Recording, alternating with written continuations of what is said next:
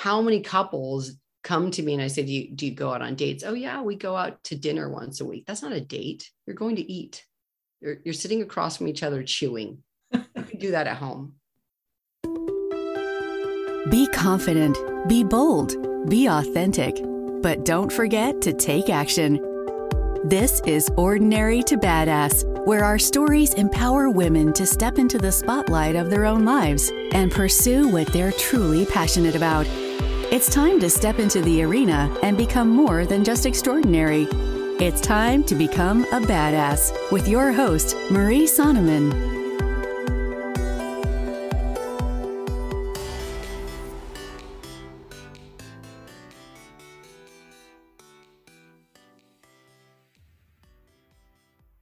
Welcome to Ordinary to Badass, episode number 251 with Liz Dubé. Liz is a licensed sex therapist and relationship therapist. This episode, so much good things. It's a different kind of episode than we've done before, but I think that you'll like it. There's so many good nuggets. Here's some things that you could expect to hear from my talk with Liz. 1, why you should look at yourself naked in the mirror. 2, how to reignite your sexual desire with your partner. And 3, how to move past the shame you feel around sex. So this episode's fire. I can't wait for you to dig in and hear all the salacious details. But first, let me tell you a little bit behind the scenes. Now, I think it's so funny. As many of you know, I work in law enforcement, and I have to say body parts all the time, right? I have to say penis, vagina, not embarrassing because I'm so used to having to say it, because when you talk to people or interview people, you have to get the exact body part, right? Well, then coming in to interview sex therapist Liz, she was super cool, but I still look a little bit like, oh, wait, am I going to ask the right question? I don't know. So it was great. It was a good interview, but it's funny because it's like we're constantly pushing our boundaries, right? Even if you're comfortable in one setting and you have to say certain things, it doesn't mean that you're comfortable in another setting. And I should have said this earlier. If you have little ones, maybe this isn't the episode for them to listen to, or maybe it is. Maybe having the conversations doesn't make it so shameful. So I'll leave that up to you. With that, let's get to the episode.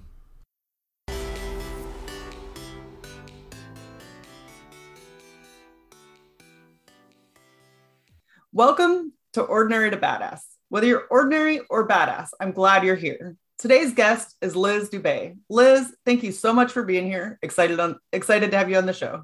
Oh, I'm excited too. I love talking about sex, so I'm glad to have the floor. So before we go any further, I've got to ask you, do you consider yourself ordinary or badass? Oh, fucking badass. Nice. I've never heard somebody quite own it like that, so I love it. Have you always felt like a badass?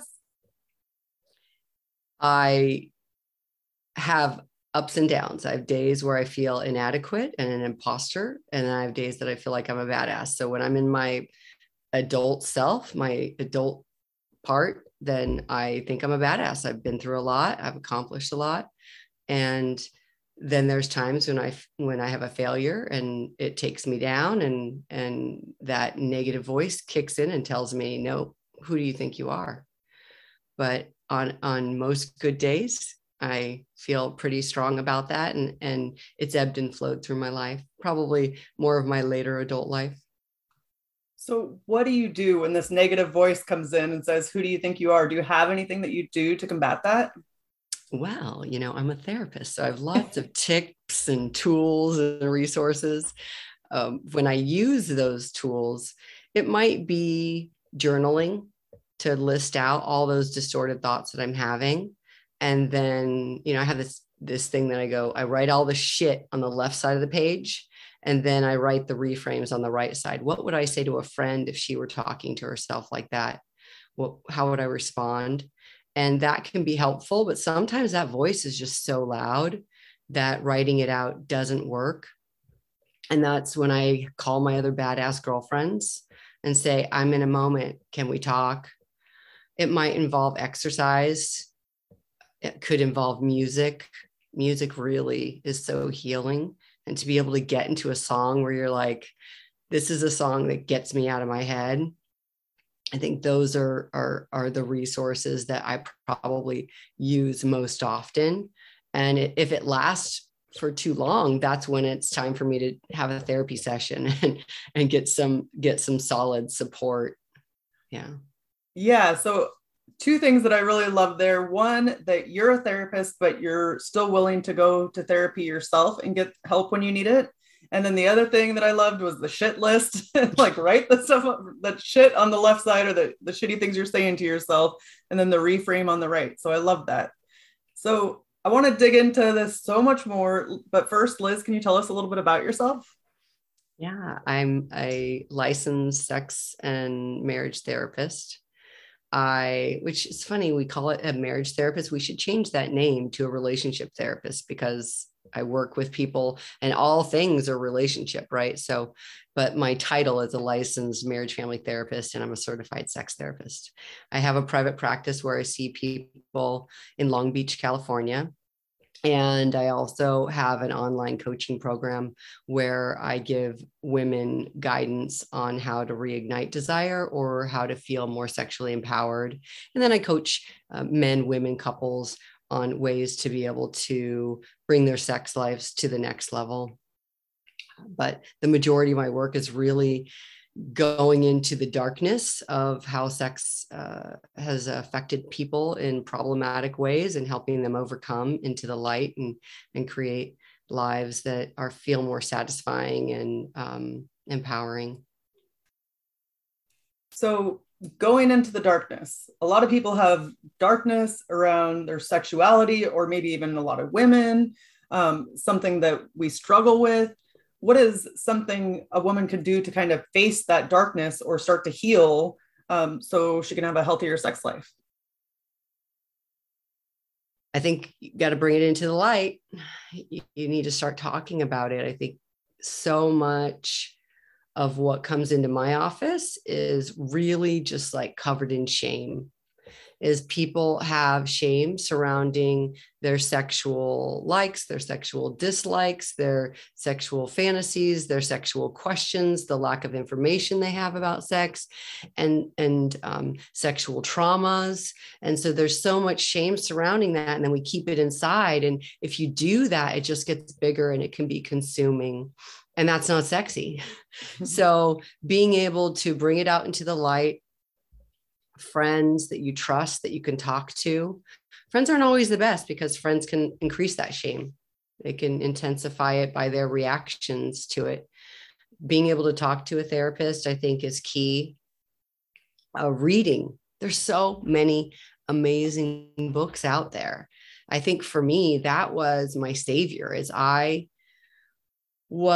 been a lifelong learner, and I love educating myself. And I think that part of what drew me to psychology was all those self-help books I read. And I go, oh my God, this is how I think differently. There's actually tools on how to be able to address this, that to be able to learn different ways to frame your thoughts. And when it comes to sex, so much of us are learning from porn and Hollywood and just comments that we hear in social circles. And that's really not accurate information. It's totally wrong information. And if we can read books to learn what is accurate, then I think that right there can be able to help a lot. And then within different issues that we might have, then I'm going to give you a different answer to that question. But if we're speaking really broadly, then that would probably be my response. What is one book that you recommend to your clients? Well, for women, the book that I love, get your pens ready, ladies. And this is particularly for women who are struggling with desire or struggling to feel normal in their bodies. And it's called what is it? Oh my gosh, I lost it. Come As You Are. Remember that Nirvana song? That's what's going to pop up when you Google it. Come as you are. It's a book written by Emily Nagoski, and I recommend that probably every week to clients. It's an amazing book that talks about our sexuality, how we've come to be as sexual beings, the influence of society, media, religion, family, biology, and how so much of that fucks us up and takes us in wrong directions in terms of our sexuality. It gives us permission to be in our skin in the way that we are, and gives us the accurate information to start exploring our sexuality. I love, love, love that book. It is directed at women, but for men can hugely benefit from that book as well, to learn about women, but also our sexuality is similar to men. And so men can actually learn a lot about themselves from reading that book as well. Love, love, love that book.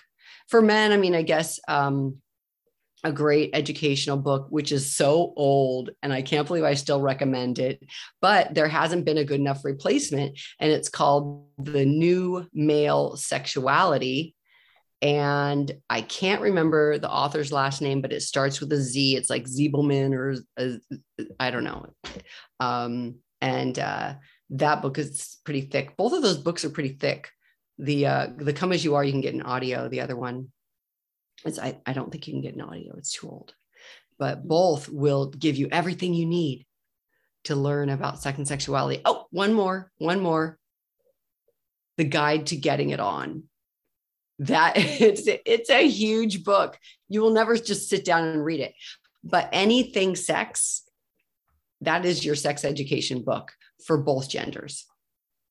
So there, done. Okay, I don't need to say anything anymore. Okay, have a nice day. Drop the mic. So I think that it's cool to have book recommendations and different resources for people, because sometimes people aren't at the step where they're comfortable going to a therapist, because like you said, there's all this shame surrounded by it. And so people feel embarrassed or like they're going to be judged just for going to a sex therapist. And so maybe their journey starts with a book. And then like, once they feel a little bit more comfortable talking about it or being a little bit more open about it, then the next step could be a therapist. One thing I want to ask you about is the shame you talked about earlier. Mm-hmm. How do we start to uncover the shame and to make it not so shameful, not so hidden? Yeah, I mean, I think that's bringing it out into the light, sharing it with people that you trust. If you have a bad reaction from somebody that you trust, it's just because they're lacking information. They're coming from that same place that you are. And reading books on your trauma or what it is that you have shame about. Google's not the best because, people go to Reddit and they get the response from all these other uneducated people about stuff. And that can feel really shitty. So, yeah, I mean, and journaling and being able to use that as a place to kind of just throw up and get it out of your body. And listening to podcasts, because not everybody wants to read. Not everybody has the time, energy to read. And that can feel really daunting. So being able to listen to podcasts, get little bits of information, go to TikTok. I'm on TikTok. I love doing TikToks that are educational, and, you listen for a minute and there you go. You got like a good nugget of information. Not everybody there is going to give you completely accurate information, give and take, but create an algorithm of self-help basically, and I think that can be really healing to hear other people talk about things that are similar to what you're struggling with, because it's on there. Everything that you're experiencing, somebody else experienced. It amazes me when clients, it doesn't amaze me, actually, I'm not surprised. Oftentimes clients call me and they say, well, have you ever treated a client with this problem? Yeah, probably. Or maybe it doesn't look exactly like what you are experiencing, but I've treated people who had the same narrative and the same feelings that you're having. It may have just been a slightly tweaked, different situation. And I think that we forget that sex health is a thing. like paying attention to our sexuality, or that's part of being healthy or a well-rounded life. Like we might think of, oh yeah, I have to be healthy with my nutrition or with different areas of my life or self-care, but we forget that sex health is actually a part of that. So what do you tell your clients as far as how they can have a healthy sex life or start to have a healthy sex life? Well, first, I give them permission to do so. And I give them permission to have all of the feelings that they're having surrounding their sexuality, their questions. And then I give them accurate information and let them know that it makes so much sense that you're thinking and feeling that way. And let me tell you the accurate information. And I might give them resources. I might give them activities. I'll be exploring the roots of where did these ideas come from? Where did you get this? This idea of, I don't like my body. Why don't you like your body? Oh, because Hollywood told you that you're too big. You're too small. That's Hollywood. That we're all human beings.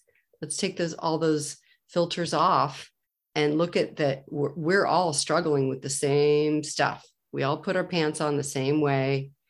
And if you can shift out of having these expectations that Hollywood and porn have created, they've got fluffers in Hollywood. They're positioning people here and there.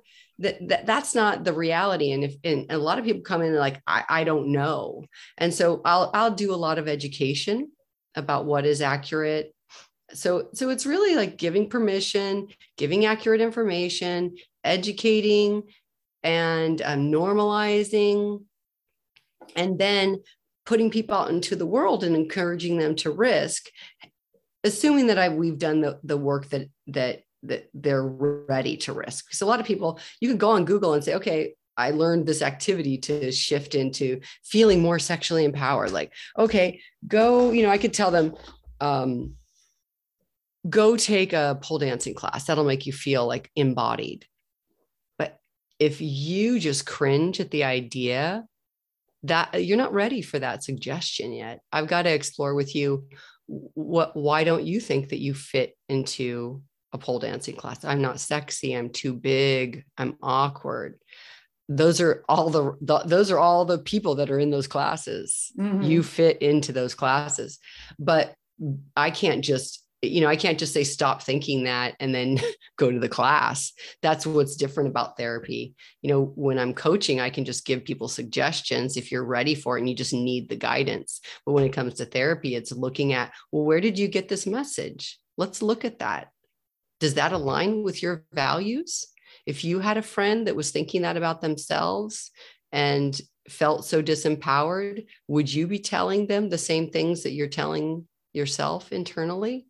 Let's explore that. Let's unpack it and see what we can do in little baby steps to start creating a new narrative. Does that make sense?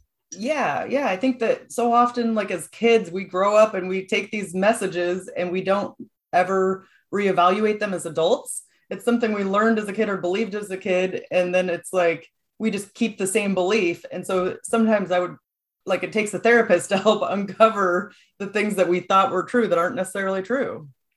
Yeah. Because in therapy, we ask the next question.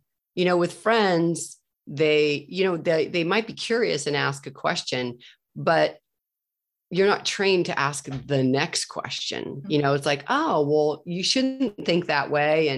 And oh my gosh, like, here's what you should think instead. But it's not saying, okay, where did you get that idea? Oh, I don't know. Okay, well, get curious. Have you ever been curious as to where you got that idea? But I don't think that, most people aren't trained to be able to keep poking in a way that's compassionate and curious. Yeah. And even like you said, you shouldn't think that way. Like, somebody's not trying to say that in a bad way, but like, that doesn't ever feel good to receive when somebody says you shouldn't think that way. It's like, well, It's how I think. Yeah. Now I feel shitty. I know. And then also what popped up when you were talking for me, so my first time running a marathon, I was terrified. And I had this vision of getting like just starting running and then getting trampled like a stampede, just getting trampled. Yeah. And it was terrifying. And it was nothing like that when I first did it. So sometimes it's like we build these things up as if they're so big or so huge, and they're really not a big deal, you know? So, you know, again, this might be a therapist or a friend or somebody to help you get out of your own way, or somebody who's done it before to be like, oh, it's not like that at all. Yeah. Or asking the next question. So if that were to happen, if you were to get trampled, then what would happen? Like you would get trampled and then people just keep trampling on you. Right. And so really looking at the distortion in that thought. And if you were to get trampled, could you possibly get up? How would you take care of yourself? Would you know, so looking at the reality in that, you know, the worst case scenario is you got trampled. To me, the worst case scenario is that I would shit myself. Because that's what my roommates in college would talk about, because they were runners. Sorry, guys. That is a reality for some. So earlier you mentioned how you talked to people about how to reignite their sexual desire. Can you talk about that and how somebody would go about doing that? Yeah, I think part of it is education. It starts with getting you in that space of realizing that that desire is not this magical thing. Desire is in your head. And so if you're thinking sexy thoughts, if you're fantasizing, if you're imagining the encounter with the person that you are interested in, if you're reflecting upon your past positive sexual experiences, what's going to happen? You're going to have some desire. You're going to notice some arousal, some horniness, some looking forward to sex. But in long-term relationships, desire starts to wane, right? Like it starts to go away, and we wonder, where did it go? Well, we stopped thinking about our partners in those sexy, erotic ways. We may have had more boring sexual experiences of recent than the really exciting ones. We no longer have maybe the dopamine and the endorphins that kick in the new relationship stuff. And being able to look at that and say, yeah, all of us have that in long-term relationships. And so how can we use our brains to start igniting desire for us? And that would be getting curious about reminding ourselves, what turns me on? What makes me feel embodied? What makes me attracted to my partner? What makes me attracted to myself? And working on increasing your thoughts and behaviors to align with that. And then looking at, what do I do all day to stifle my desire? What am I doing to squash it, to put that fire out? Am I working too hard? Am I not, do I not allow myself to act flirtatious? Am I dressing in ways that I feel kind of frumpy and unattractive? Am I not taking care of myself? If you see yourself as a sexy, erotic person, how would you be behaving? So if you are, if you identify with that, so it's like, it's shifting into, if you're so identified with being a mom or with being a corporate badass, a lot of times in society, sexy doesn't jive with that. It conflicts with that. And so for women, it takes a shift for us to say, okay, how do I integrate that? Can I be a sexy corporate badass? Can I be a sexy mom?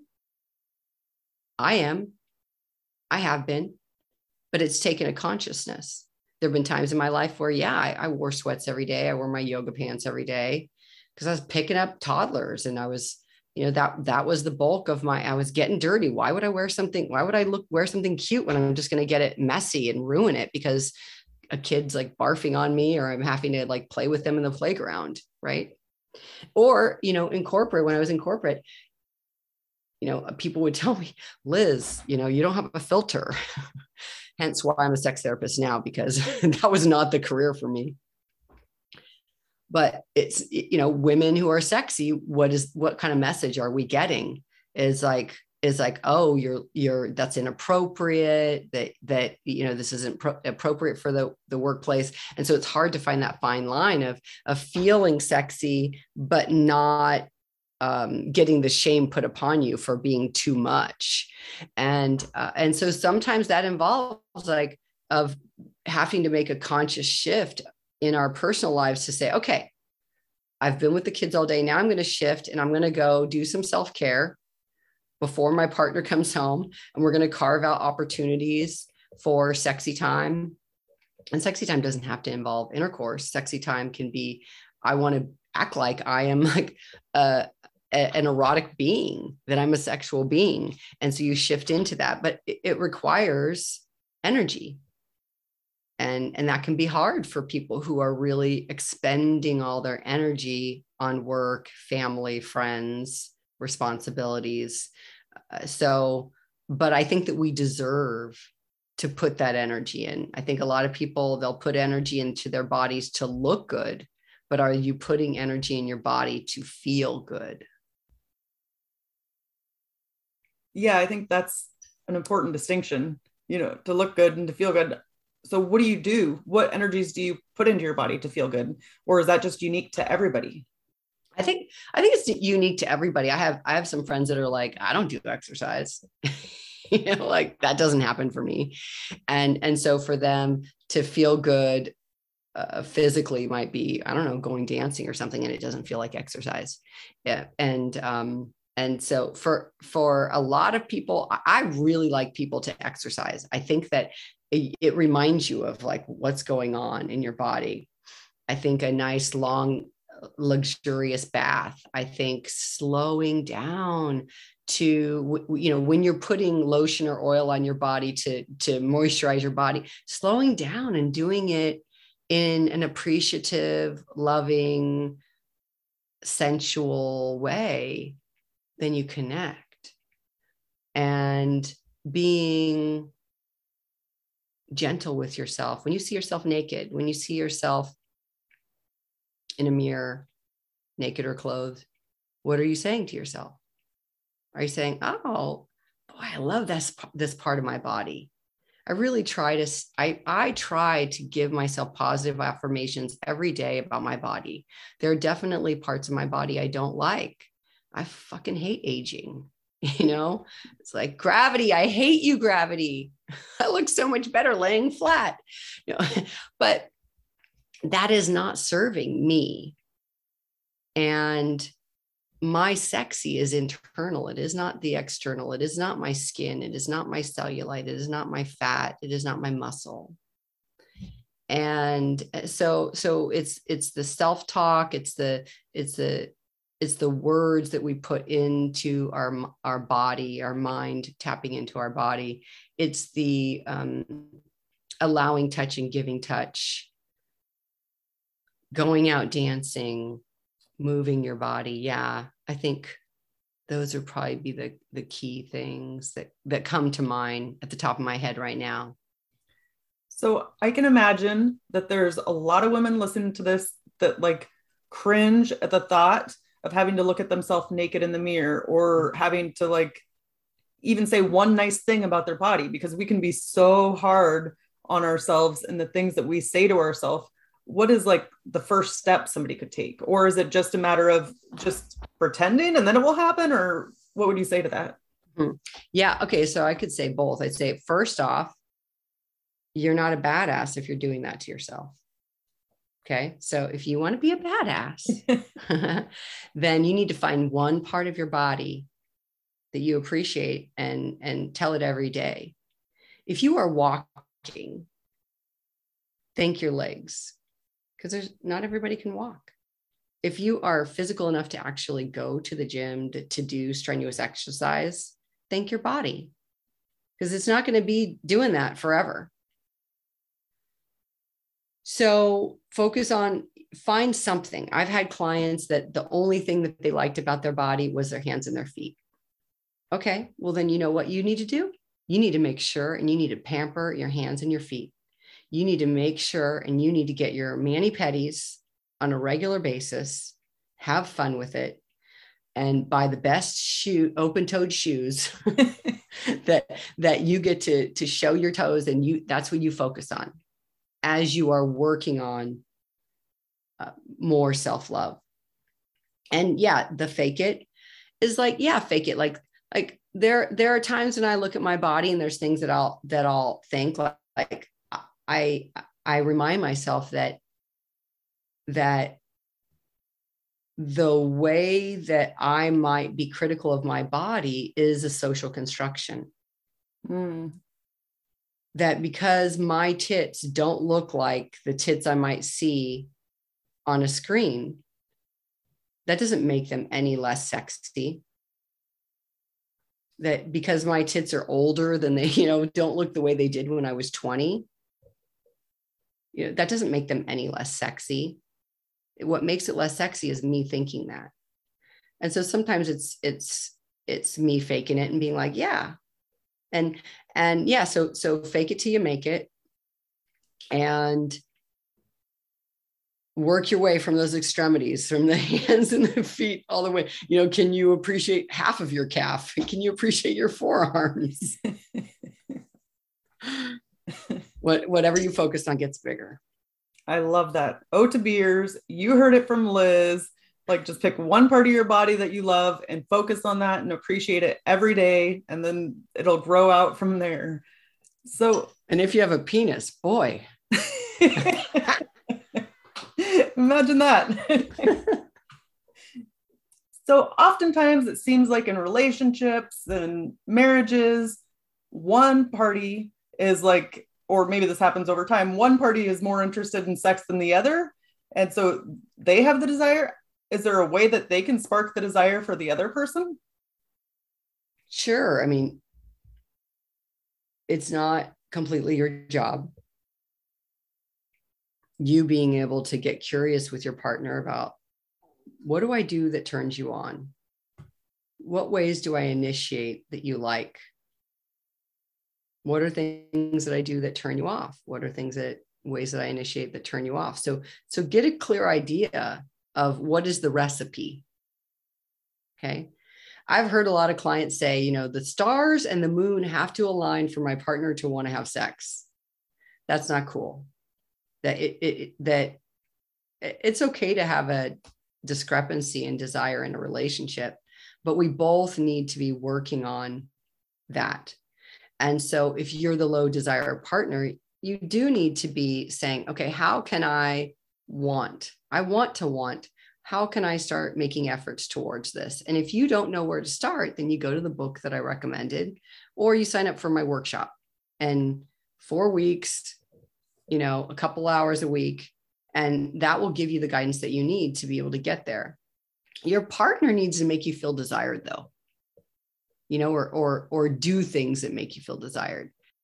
That I think that as the higher desire partner, complimenting your partner, letting them know that, oh, I really loved that last sexual encounter. That was so hot. I loved the way you did this, and I loved the way you did that, and fueling that energy between your sexual sessions. And but not saying things like, I want it, or like, when are we going to have sex? It's been so long, complaining, that nobody wants to fuck a whining toddler. So don't be a whiner. It's reasonable to expect that your partner go into that erotic space with you, especially if you're in a monogamous relationship. I think that's a perfectly reasonable expectation.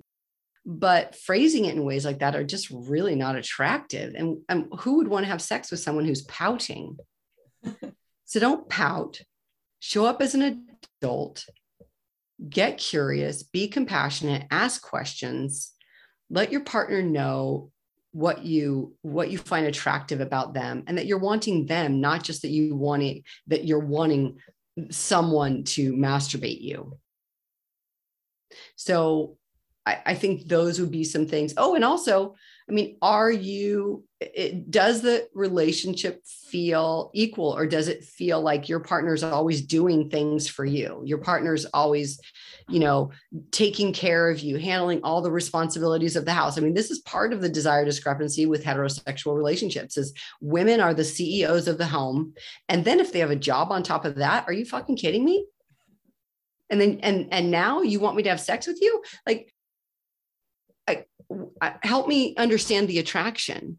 That if you're feeling horny, great, that's great. But am I really desiring a partner who I'm taking care of and that I'm in a mother role? So show up as an adult, have some empathy for how your partner is being cared for and nurtured and cherished in the relationship. Are you doing those things? Do those things, because a lot of this happens outside the bedroom. There's no line between these. And so there can be, lots of best friends that have great relationships stop having sex because they just kind of get like, they lose that, like that consciousness of being erotic, but more commonly, it's just, there's disconnects that we've stopped dating. We've stopped romancing. How many couples come to me and I say, do you go out on dates? Oh yeah, we go out to dinner once a week. That's not a date. You're going to eat. You're sitting across from each other chewing. You can do that at home. It's not a date.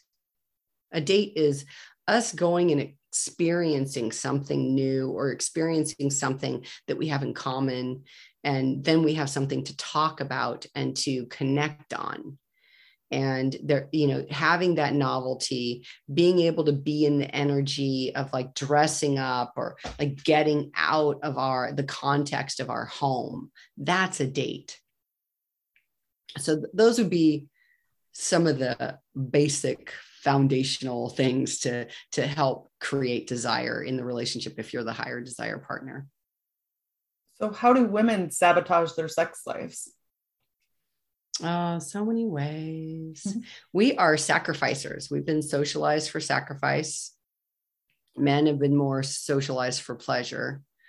And so we sacrifice. We put all our energy into work, family, friends, like I said earlier. We don't prioritize self-care, prioritize sex. We're quick to say no to sex if we don't have desire. We don't recognize that.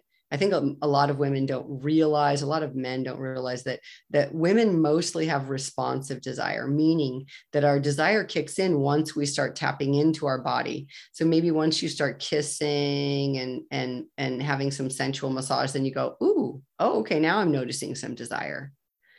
But you might be just sitting around watching a show and your partner says, you want to have sex? You're like, well, not really. Well, I would prefer the answer to be, I don't know. Like, let's see what happens. Let's start kissing. Let's start massaging. Let's see what happens. So be open. And hopefully you're with a partner who you can say, okay, things aren't kicking in. So like, we're going to leave it at the massage. And then you make your efforts to start doing things to fuel your desire, like I had mentioned earlier. But I think those are the common things, is that we don't prioritize things. We don't prioritize sex. We say no too quickly. We'll say yes to quickies too often. Quickies aren't very satisfying, particularly for women, because it takes us like 20 minutes to get to that level of arousal where sex feels mutually satisfying. And so if you're doing a quickie, then you're like, yeah, that wasn't so good. And then that's the only thing that you're remembering. That's sex. Well, then of course you're not desiring that. Why would you crave something that isn't mutually satisfying? And it ends up becoming something that you just do for your partner. And if it's like something that you just do for your partner, of course, you're not going to desire it. And I think those would be the key things, on top of the things I mentioned before. So this might be a sticky subject, but like, do you think saying no to sex is hurting relationships? And of course, I'm not talking about like rape or any situations for unwanted sexual advances, but just if you're in a healthy, loving, long-term relationship or relationship where sex is okay, do you think saying no is hurting the relationship? I think always saying no. I think if your first response is no, that's hurting the relationship. I want to encourage people to say, well, why is it a no? Is it a no because you're waiting for spontaneous desire? Well, I've already told you that's bullshit. There's no such thing as spontaneous desire. And, I think I did like a TikTok on that, or you can subscribe to my newsletter or something, and you can get more on like why I talk about that. But if your first reaction is no, which I think always we should be like, let me think about it, or maybe. And I think, so, maybe some feminists or some women might be like, what? That's not okay. Well, if you're in a relationship with a jackass, well, I'd be saying no too, honey. I'd be saying no too. But that's where why are you in a relationship with that person? What's happening that you're not communicating about what's not working in the relationship? What's happening that you're not communicating to your partner about what you need to be different for you to say yes? That by you just saying no, and there's no conversation about it, that there's nothing that's being worked on, then that's a problem. So you being able to say maybe, saying, well, I don't know if I want to have intercourse, but let's make out and see what happens. I don't know if I want to have intercourse, but maybe let's do some oral on each other. Let's practice mutual masturbation. Let's see where that goes. And a lot of times for women, our desire kicks in once we start doing that. And we go, oh, well, actually I am in the mood, because we've shifted out of whatever else was in our head. But of course we get to say no, of course. And if you're too tired, if you're sick, if you're feeling totally disconnected with your partner, yeah. And then the thing would be, okay, how do you get connected with your partner so you can say yes next time? It would be, how do you need to take care of yourself with your, when you're sick? And great. And if you're feeling tired, what are you doing that sex has become the last thing at the end of the list? That of course you're tired. Most people wait for sex until the end of the day. You put all your energy into everybody and everything else, and then nothing's left for you and your partner. So take a look at what is at the root of your no. What are the benefits of sex? Of course, pleasure, but are there any other benefits of sex? I think that if you're in a heterosexual relationship, men, it tends to be the way they communicate. Unfortunately, most men have not, they have been socialized more through touch, that's the way that they connect rather than through the verbal. And so that can be a huge way for them to feel connected with you. And you know what? It's so much easier to tolerate the irritating things about your partner when you're having a good sex life, right? And we live in a sexual society. If you're not having sex, it kind of is a mind fuck.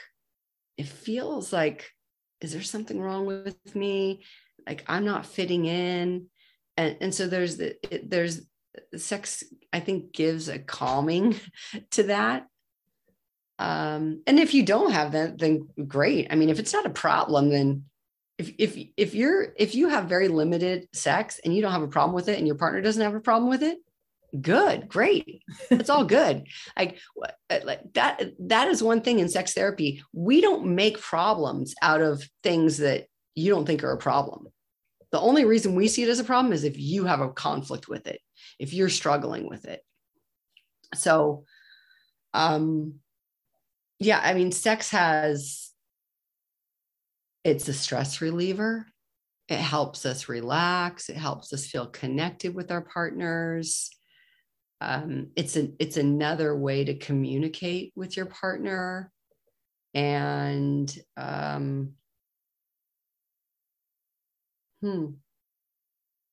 yeah, I think that's a good list. It's a good list. Yes.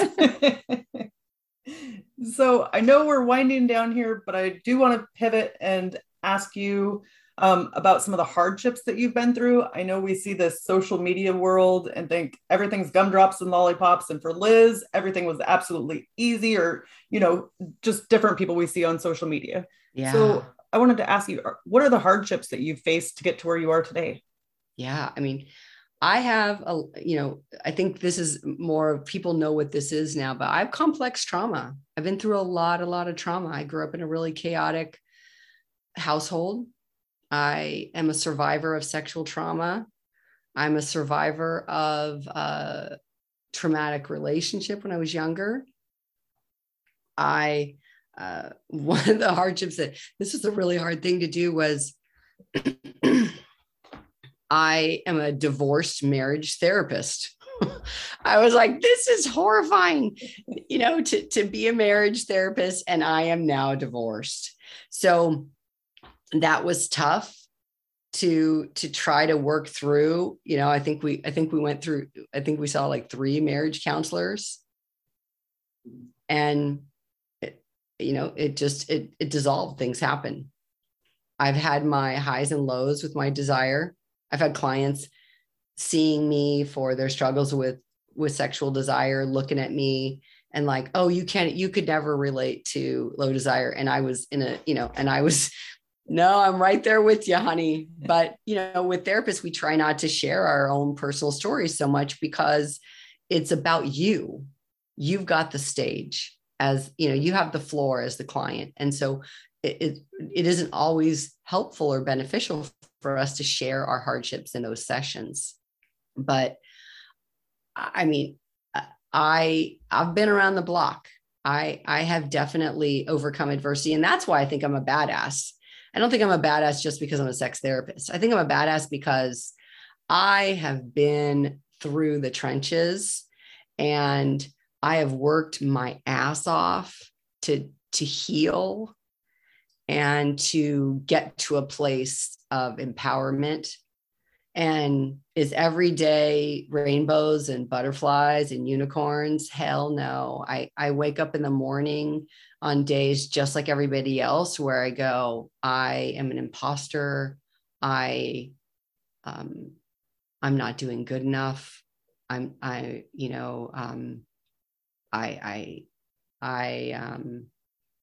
not smart enough. I'm not pretty enough. I'm not successful enough. And those are old narratives that used to consume me before I got a lot of therapy and surrounded myself with a lot of amazing friends who are positive and encouraging and healthy. And before I did a lot of those self-help books, man, like you look at the books on my shelves. Yes, I've read those books. I've read those books and I'm living those books. So yeah, lots of stories, man. Lots of stuff. And I don't like to share a lot of specifics about my struggles because I have kids and I'm a therapist and I like to keep those things private. But on a one-on-one, I share those things and I'm very open because that has, like I said, that has been a big part of my healing is putting out into the light the shame. Because for many, many years, I was totally secretive about my sexual trauma. I didn't want people to know that. I go to cocktail parties and people say, why did you become a sex therapist? They want to hear the fun stuff. They don't want to hear, I'm a survivor of sexual trauma. They go, oh, wow, that's a party blow. I don't want to, that's no fun. So a lot of people don't want to hear the real story, but it's there. Most therapists have trauma. That's why we became therapists, and good therapists have often had that trauma because they know what it takes to be able to overcome and become healthy. And it takes work and it takes going through it. You can't go over it, can't go under it. You got to go through it. Yeah. And I think we often have this image, you have this trauma from childhood, or you get a divorce and you're a marriage therapist. And we always think when it's ourselves going through it, like, oh, this is going to make me like Frankenstein. Like I have all these scars. I look horrible. Like everybody's going to judge me. And then in reality, a lot of times people like that better because they can relate to you more because you've been through things they've been through. Like you're human with human experiences, and being vulnerable. That's the quickest way to build connection. Yeah. And then maybe it can give you faith, because if it feels like anyone who's been struggling like you can't become empowered, can't succeed, you need to be able to see people who have overcome to go, oh shit, she did it. If she did it, I can do it. Yes, so powerful. So let's end with a tip to encourage women who are in the arena fighting for the life that they want.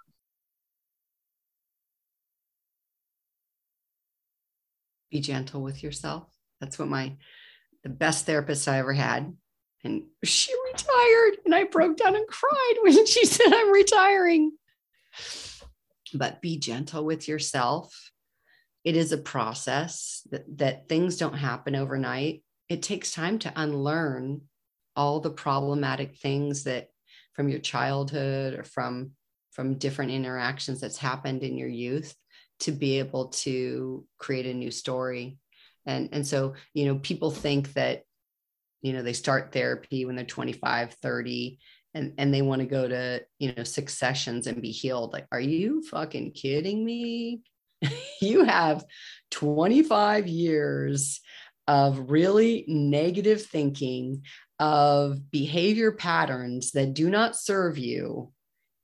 That's a lot of unlearning to do. So be gentle with yourself. When you fall off the wagon, get back on it. Talk to other people who have struggled. Realize that I'm still in therapy. I luckily am surrounded by therapists, so I get to call them for free therapy a lot of times. But it is not. It's a journey. It's a marathon. It's not a sprint. That these are really long old messages that we have, that they don't go away. Also, they may just be a whisper. So that tip was a paragraph. I love it. Thank you very much, everyone. Drop the mic. And Liz, how can we connect with you? Yeah, you can find me on my website, Talk Sex with Liz. You can find me on TikTok, Talk Sex with Liz. And in addition to the therapy, I just want to remind people about my 4-week online workshop. It's for women who are wanting to become sexually empowered or wanting to reignite some desire that they've lost at some point in time. And it's 4 weeks with me in a group environment, but it's anonymous. So we will be on Zoom, but there will be no video screens, and we will create sexy diva names that we will use through those 4 weeks. And I will give you everything you need to be able to explore what is stopping you and what can start propelling you forward to be the sexual being that you desire and to have the sex life that you desire. And you can find that on my website, Talk Sex with Liz. And, but I've got tons of free resources on. If you go to that website, you can sign up for my newsletter and get that usually on a weekly basis, where I talk about, some fun tips that you can just read and utilize in your daily life. Okay, awesome. I will add those links to my show notes. Thank you so much, Liz. You've been a total badass, and I've enjoyed hearing your story. Thanks for having me. And with that, we'll end our show. To all the badass women out there staying in the arena, wherever you are, whatever you're doing, own it and get after it. So what did you think of that episode? It was a different kind of episode than we've ever done before on the Ordinary to Badass podcast. But you know what? We often talk about health, about things that are healthy for us to be doing, right? And sex is healthy. So I want to know how you like that talk. But so you can hit me up on the gram at Ordinary to Badass. Tell me what you thought of this episode. I thought that it was amazing. And I want to give you a rundown of 5 takeaways from the episode. 1, when you feel shame around sex, bring it to light. Share it with people that you trust. Read a book or find a therapist. You can even listen to a podcast. All right, number 2, examine your beliefs about sex. Ask yourself, where did this come from? Where did you get this? It's about curiosity. Number 3, we are all struggling with the same stuff. We all put our pants on the same way every day. Shift out of expectations and what Hollywood and porn have created and create your own. Create how you want it to be instead of listening to all the expectations. Number 4, to reignite your sexual desire. Desire isn't magical. It's in your head. How can we use our brains to start igniting desire for us? So it's a thought process. It's not just some magical thing that happens. Number 5, how to connect to yourself.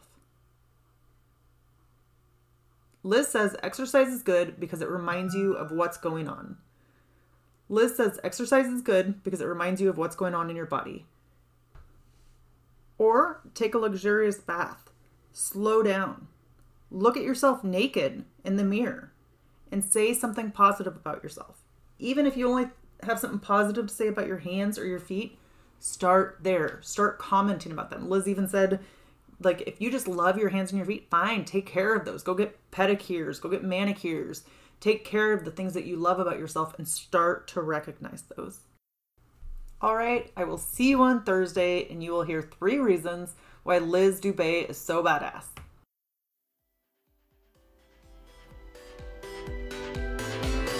Now that you've listened to this episode of Ordinary to Badass, we want to hear from you. Go to our website, ordinarytobadass.com/podcast, and submit your own experience on how you took your life from ordinary to badass and get the chance to be on a future Spotlight episode of the show. That's ordinarytobadass.com/podcast. While you're waiting for the next episode of the show, wipe off the sweat, dust off the dirt, and get back in the arena.